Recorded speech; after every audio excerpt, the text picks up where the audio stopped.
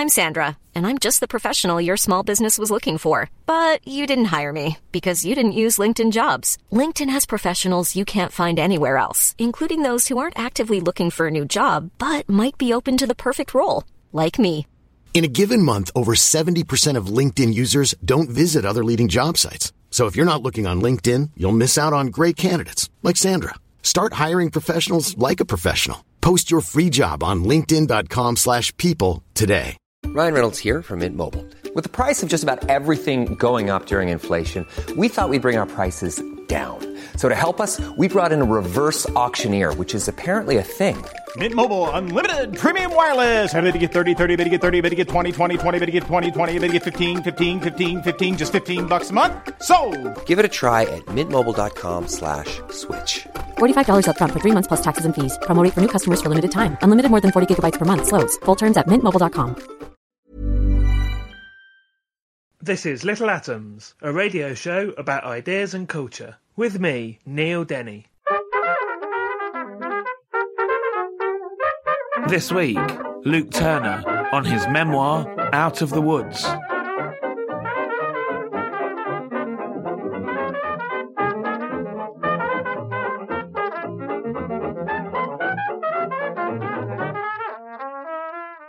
Luke Turner is a writer, editor and curator based in London. He co-founded and edits the influential online music publication The Quietus and regularly writes on music, culture and place for a variety of magazines, websites and broadcasters. And Luke's first book is Out of the Woods, which we're going to be talking about today. Luke, welcome to Little Atoms. Good evening. So the book begins with a picture of a wood, a painting of a forest. Tell us why. Yeah, it's a forest picture that had been on the wall of my parents' house, and I was quite obsessed with it as a kid. You know, one of these things that you when you're a child, you get a bit, you'd be quite afraid of things for strange reasons, and it's quite a creepy picture of Epping Forest with this sort of very gnarled old tree and a figure disappearing into the woods, and I found it quite a spooky picture, to be honest. I think my parents even took it down like a few years ago just because they found it a bit gloomy. And then when I was writing the book, I kind of it reappeared in my mind, basically, this picture, and I thought it was a good image to start the book with. And oddly, it came to sort of summarise a lot of the book. The book was kind of shaped by a lot of different pictures and photographs and things like that, which was quite interesting. So, in the main, the book, the wood of the title in the book is Epping Forest, although there are little excursions to other ones. Yeah. But well, tell us a bit about Epping Forest itself. First of all, the history of it, how it was saved. Before we talk about your own connection to it. Yeah, Epping Forest is a 12-mile bit of woodland, ancient woodland that stretches from Forest Gate and Manor Park in East London, right out north through Waltham Forest, the borough, past Chingford and out into Essex, like proper Essex countryside. The M25 actually now goes underneath it, the big circular motorway around London.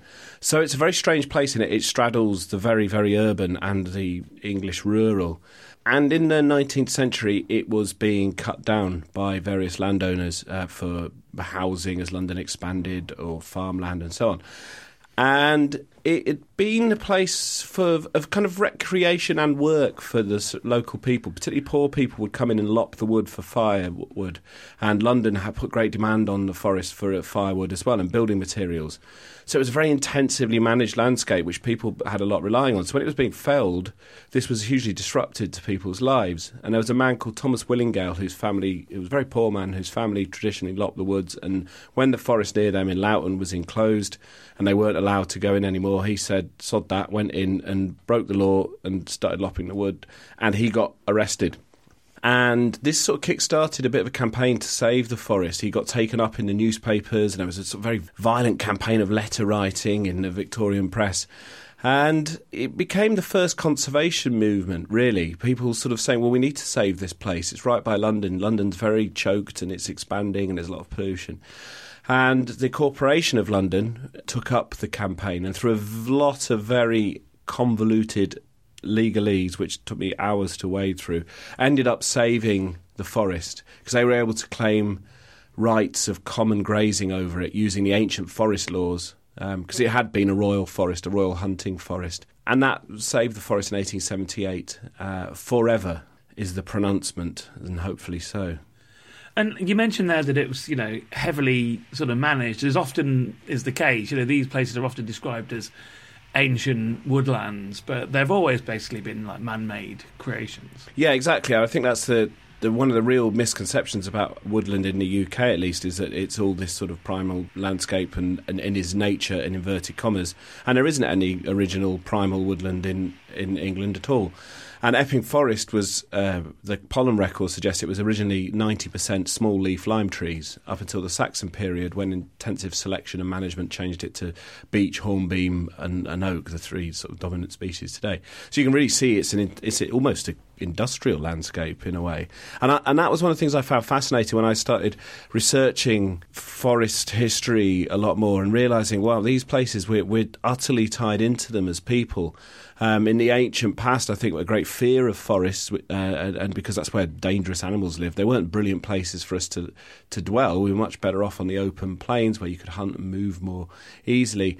So they shaped the early imaginations, and then in more recent history, the entire history of Britain particularly was entirely connected with the management of woodlands. Particularly, Epping Forest since Saxon times, when that species selection and pollarding the trees, cutting them on a 13-yearly cycle so they keep creating new wood. That's when that began. Tell us about your connection to the wood in childhood in particular. Yeah, we used to go a lot because my granny lived right near the forest. My parents are from Loughton. This London suburb now on the edge of Epping Forest. And so I always loved going there. It was this really weird-looking place. The trees, because of the pollarding, have grown up very, very oddly, and they kind of look like hands clawing at the sky. And it just had this magical resonance for me. I grew up in my teenage years and, well, kind of from the age of about 8 or 9, in a very boring town around the M25, a kind of commuter hellhole sort of place, which had nothing exciting about it at all, nothing beautiful. And so Epping Forest was this wonderful place. We'd go and sort of drive off the motorway, and suddenly you're in the trees are reaching overhead and it all looks very weird. And my uncle and auntie loved the forest. They lived right opposite it, and they'd take us in and we'd go and collect wood and build dams and all this. And it was this very special place for me as a kid. And I think I was going through some very difficult times when the book starts, and I was trying to reconnect with the forest as this sort of place of innocence and childhood and wanting to be rescued by it in the way that we're told nature can do, and it failed. And the other thing to say about forests in general is that they've always been a place where outsiders can find refuge. So you talk in the book about, highwaymen, for instance, highwaymen to hermits, and in the modern day, cruising grounds are often found in forests. And indeed, there's a central figure in this book who you always just describe as the man in the forest, who lives there. Tell us something about him. Well, he was somebody I found via my auntie and uncle, because he walked past their house every day, and he lived up in the forest near Epping. And, when I started writing the book, it was going to be this sort of social history of the forest, because there hadn't been one in a long time, about people. And I wanted to be interested to meet him. And so I went up there a couple of times to talk to him, and he was just this incredible character and one of the most amazing people I've ever met. He'd been chronically depressed and went into the forest, and it kind of cured him, but not in this sentimental way that it wasn't a nature cure or forest bathing or anything. It was quite an extreme cure, I think, a kind of an incredibly radical realignment of who he was. And he lived up there and kind of wandered around, annoyed the golfers, which I was very into. It was quite interesting. He really divided local people. It's quite conservative up around Essex, and some people hated him and some people liked him. Women tended to really kind of like his presence, and golfing men, SUV driving men didn't really like him. And I found him as just this wonderful figure who was kind of instrumental in kind of exploring the forest for me, really. And, as you just mentioned, the book still is a sort of social history of Epping Forest, but it also becomes a story about yourself. And so we'll go there now. So you mentioned you were going through some tough times. Your story in this book starts with a breakup.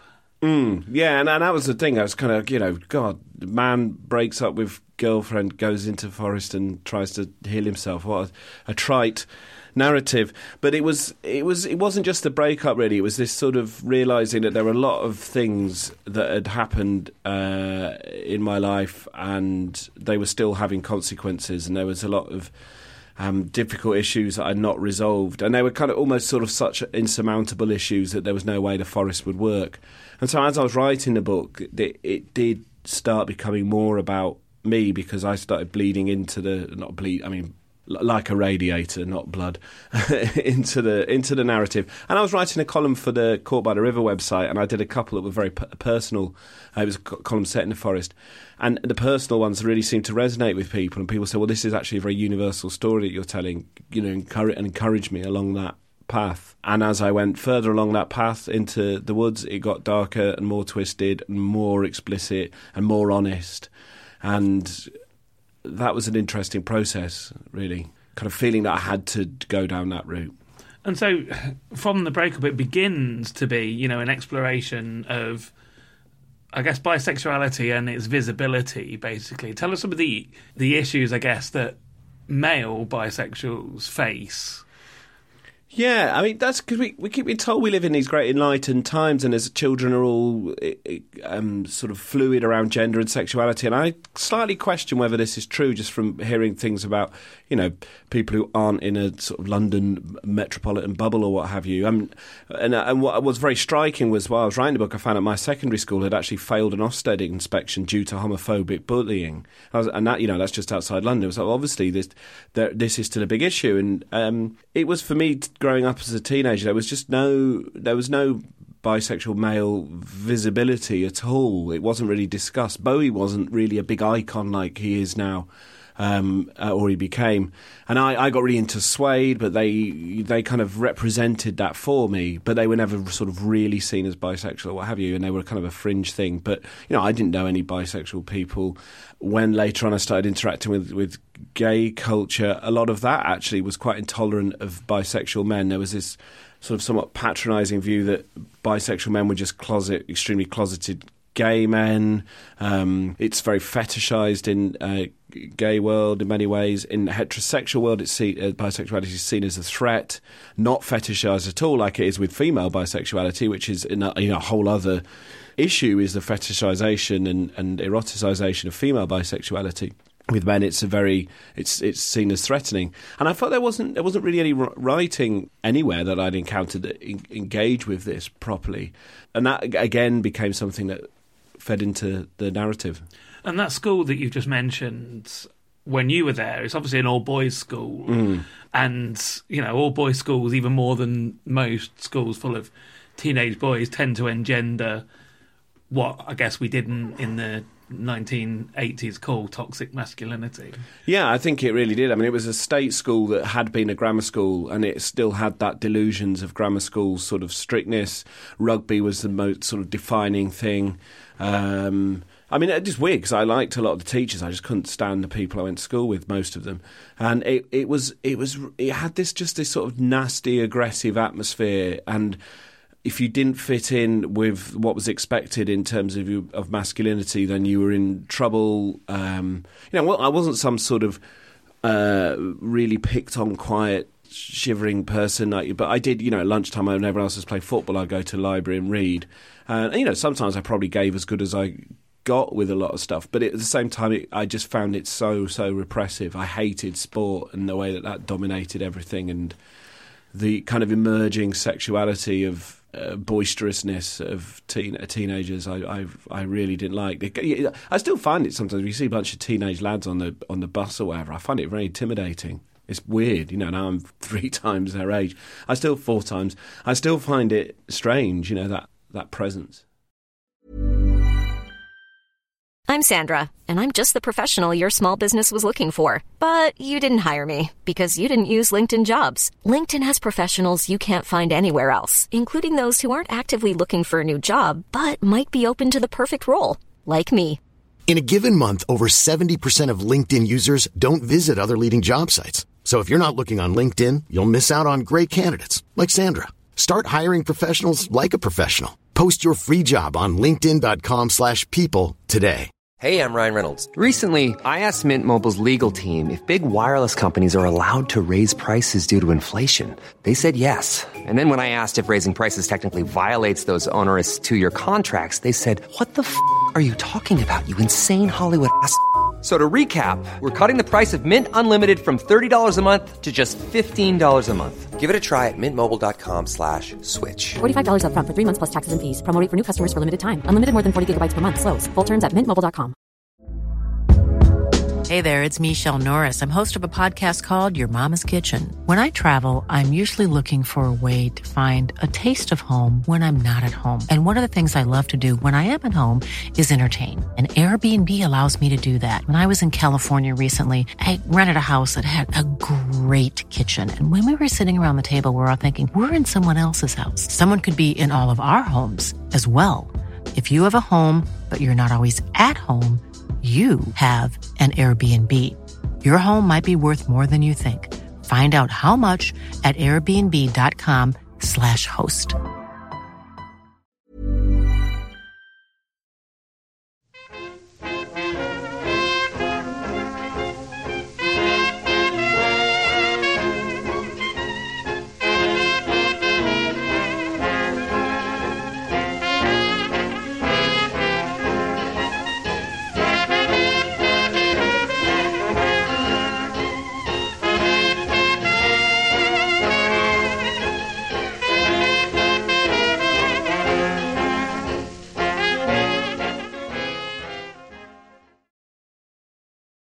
You're listening to Little Atoms. I'm Neil Denny. Today I'm talking to Luke Turner, and we're talking about his book, Out of the Woods. And Luke, before we broke, we just left you at school, and there's a little bit of experimentation goes on at school, which you talk about in the book. But then there's an encounter in the toilets behind M&S in St Albans. What happens? It was a somewhat unpleasant encounter with a nasty old pervert, basically, to be blunt. And another of these little talked about things, aspects of sexuality, is the impact that this can have on you. And it was really grim and horrible. And I find that reading that bit of the book extremely hard now, and it was very hard to write. And that it's weird that ended up being in the book in some ways, because it was a book about the forest, but then that was a defining moment in my life. It really set off all sorts of bad behaviour patterns and things that then were the subjects that I was trying to wrestle with in my life, and then that fed into the book. And it being because I wrote a piece for The Quietus about that idiot Milo Yiannopoulos when he kind of made a joke about teenagers having sex with old men. And I was like, ooh, I made jokes like that, but it's kind of that masks something really nasty. And That's I wrote a coping mechanism. It is a total kind of, I used to say I was providing care in the community for old age pensioners or whatever, which is just sort of like bleak British humour. And it is a coping mechanism, but I knew that behind that there was something that was a lot more twisted and had a lot more consequences. And I'd written an article for The Quietus about that, and I just got this wonderful response, but a big response. And people saying they found it very helpful, and people saying they'd been through similar things, and they'd only just started dealing with it through therapy and so on. And so that ended up being a big part of the book. But, as you said, it must have been a tough thing to revisit when you were writing it. Yeah, it was pretty horrible. Yeah. That incident basically sets off a pattern of similar incidents that, develop into basically the way that you approach your sexuality, I guess. It sort of becomes indivisible from that. It overshadows everything that sort of happens and, is part of one of the reasons.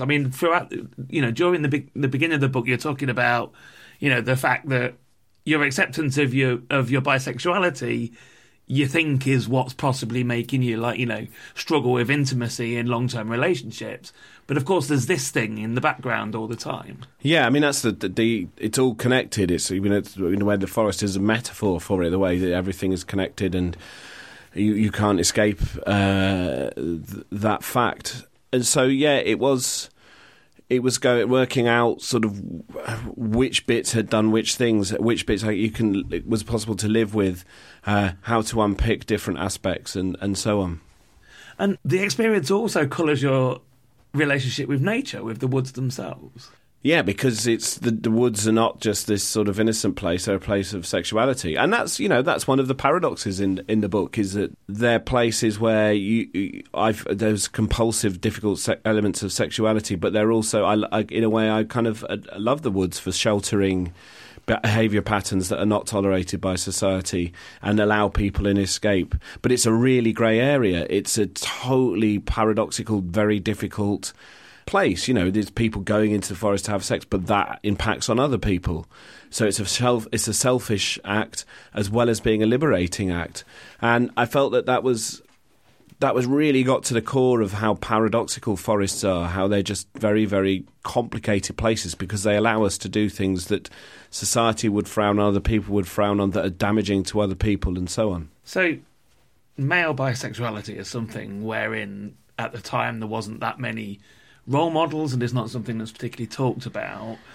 The abuse you suffered, male-on-male abuse, is not something that's talked about as much as other types of abuse. And this leads you into, compulsive sexual behaviour, which could perhaps be described as a sex addiction, which again is something else that's really not... It's often seen as a joke. Yeah, and people think, you can't get addicted to sex. And, a lot of these idiots like Weinstein or Kevin Spacey have used sex addiction as an excuse for what I think is an abuse of power. It's not, sex addicts are not all abusers at all. And I think there's a very dangerous thing happening where the two things being conflated.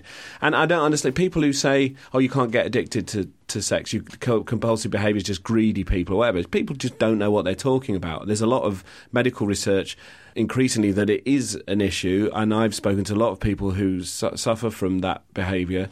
And just because you're not putting something inside you to make yourself high or to create a reaction like with cigarettes, tobacco, drugs or whatever, it's kind of more terrifying because it's within you. It's like your own body and your own mind unleashes that particular drug. And I think it's something, I hope it gets more and more researched. I think it deserves more research.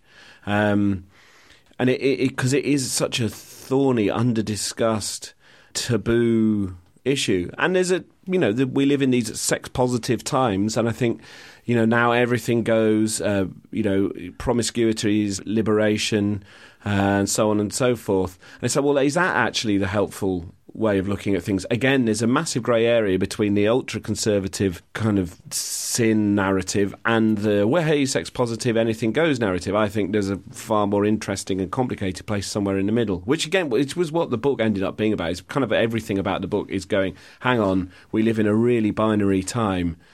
Everything has turned into binary opinion and binary ways of seeing things, and what we need to be doing is going, right, there's these really tricky and thorny, nasty places. The only way we're going to deal with stuff is by getting really deep into them and unpicking them. You mentioned just then the sin narrative. Something we haven't mentioned so far is the book is also a story of your religious upbringing. Your father was a Methodist preacher, and, you're still a spiritual person, shall we say. And I guess as well as having this abuse narrative in the back of your mind when all of this compulsive behaviour is going on, obviously you're also dealing with, your religious upbringing. Yeah, I mean, it's the odd thing that I've only realised now how much the book is about religion, because people keep asking me about it, and I hadn't really realised it was, because it's part of who I am. I was brought up with it. I've never wanted to reject it. Maybe I've tried at times, but there's, like everything, there was huge positives and huge negatives. From my parents, I can't think of a more loving upbringing, and that was all shaped by their religious belief. And, in recent years, I've not felt that the kind of militant atheist movement has had anything to offer whatsoever, apart from it's a theism of itself.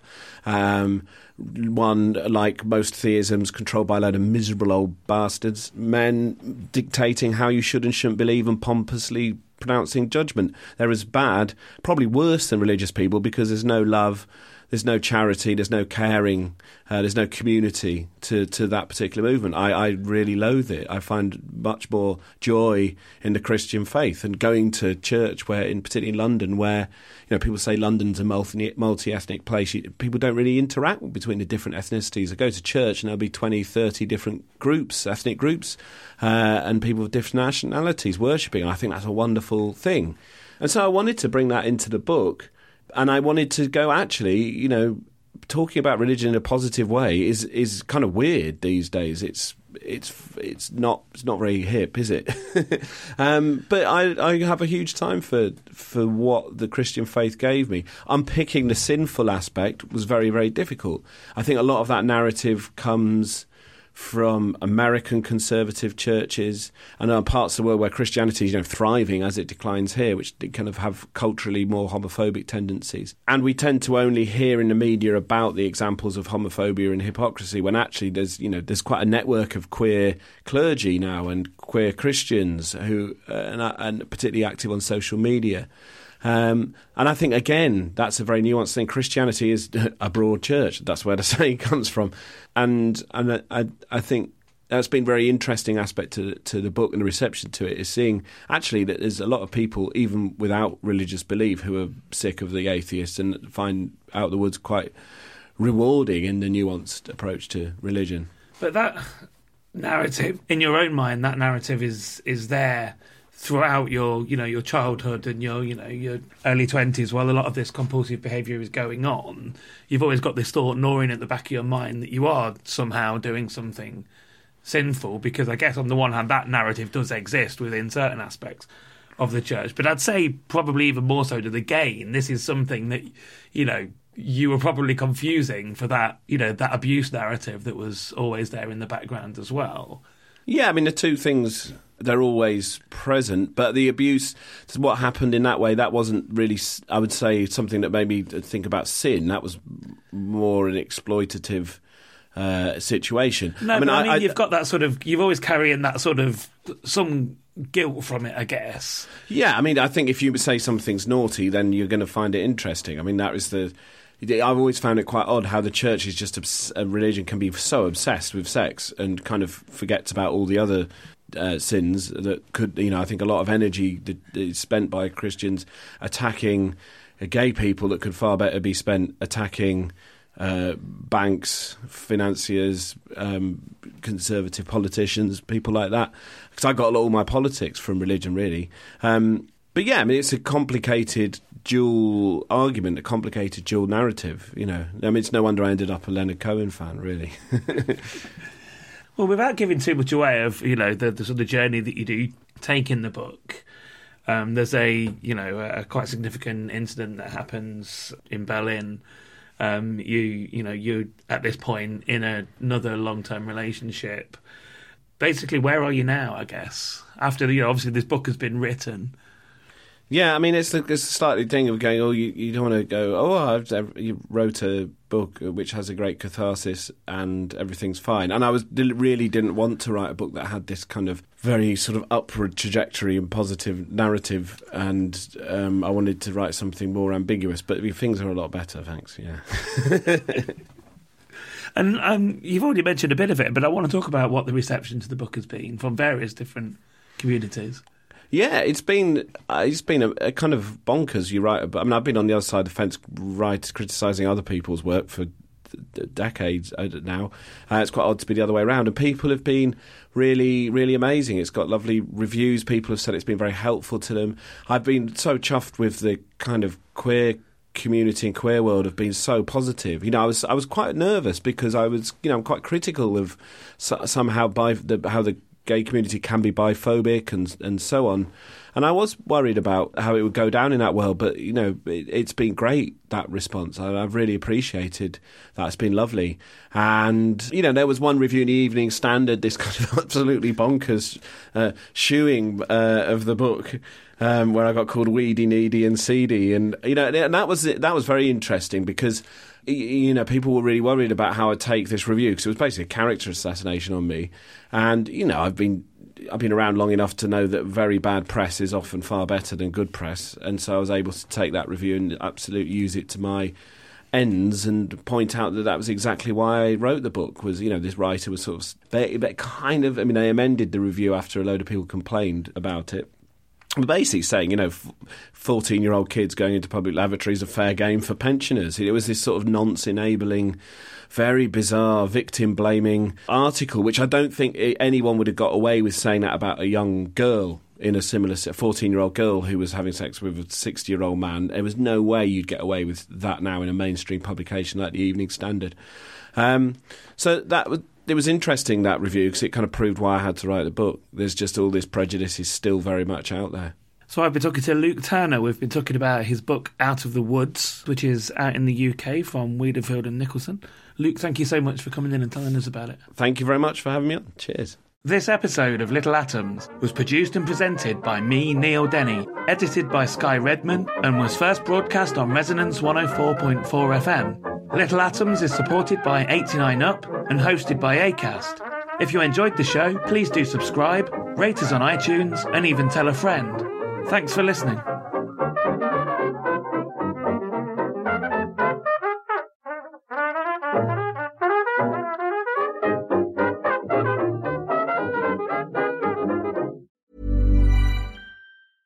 Hey, it's Paige DeSorbo from Giggly Squad. High quality fashion without the price tag. Say hello to Quince. I'm snagging high-end essentials like cozy cashmere sweaters, sleek leather jackets, fine jewelry, and so much more. With Quince being 50 to 80% less than similar brands.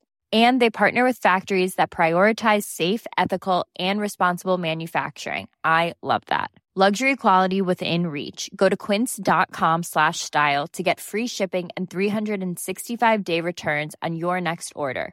Quince.com/style.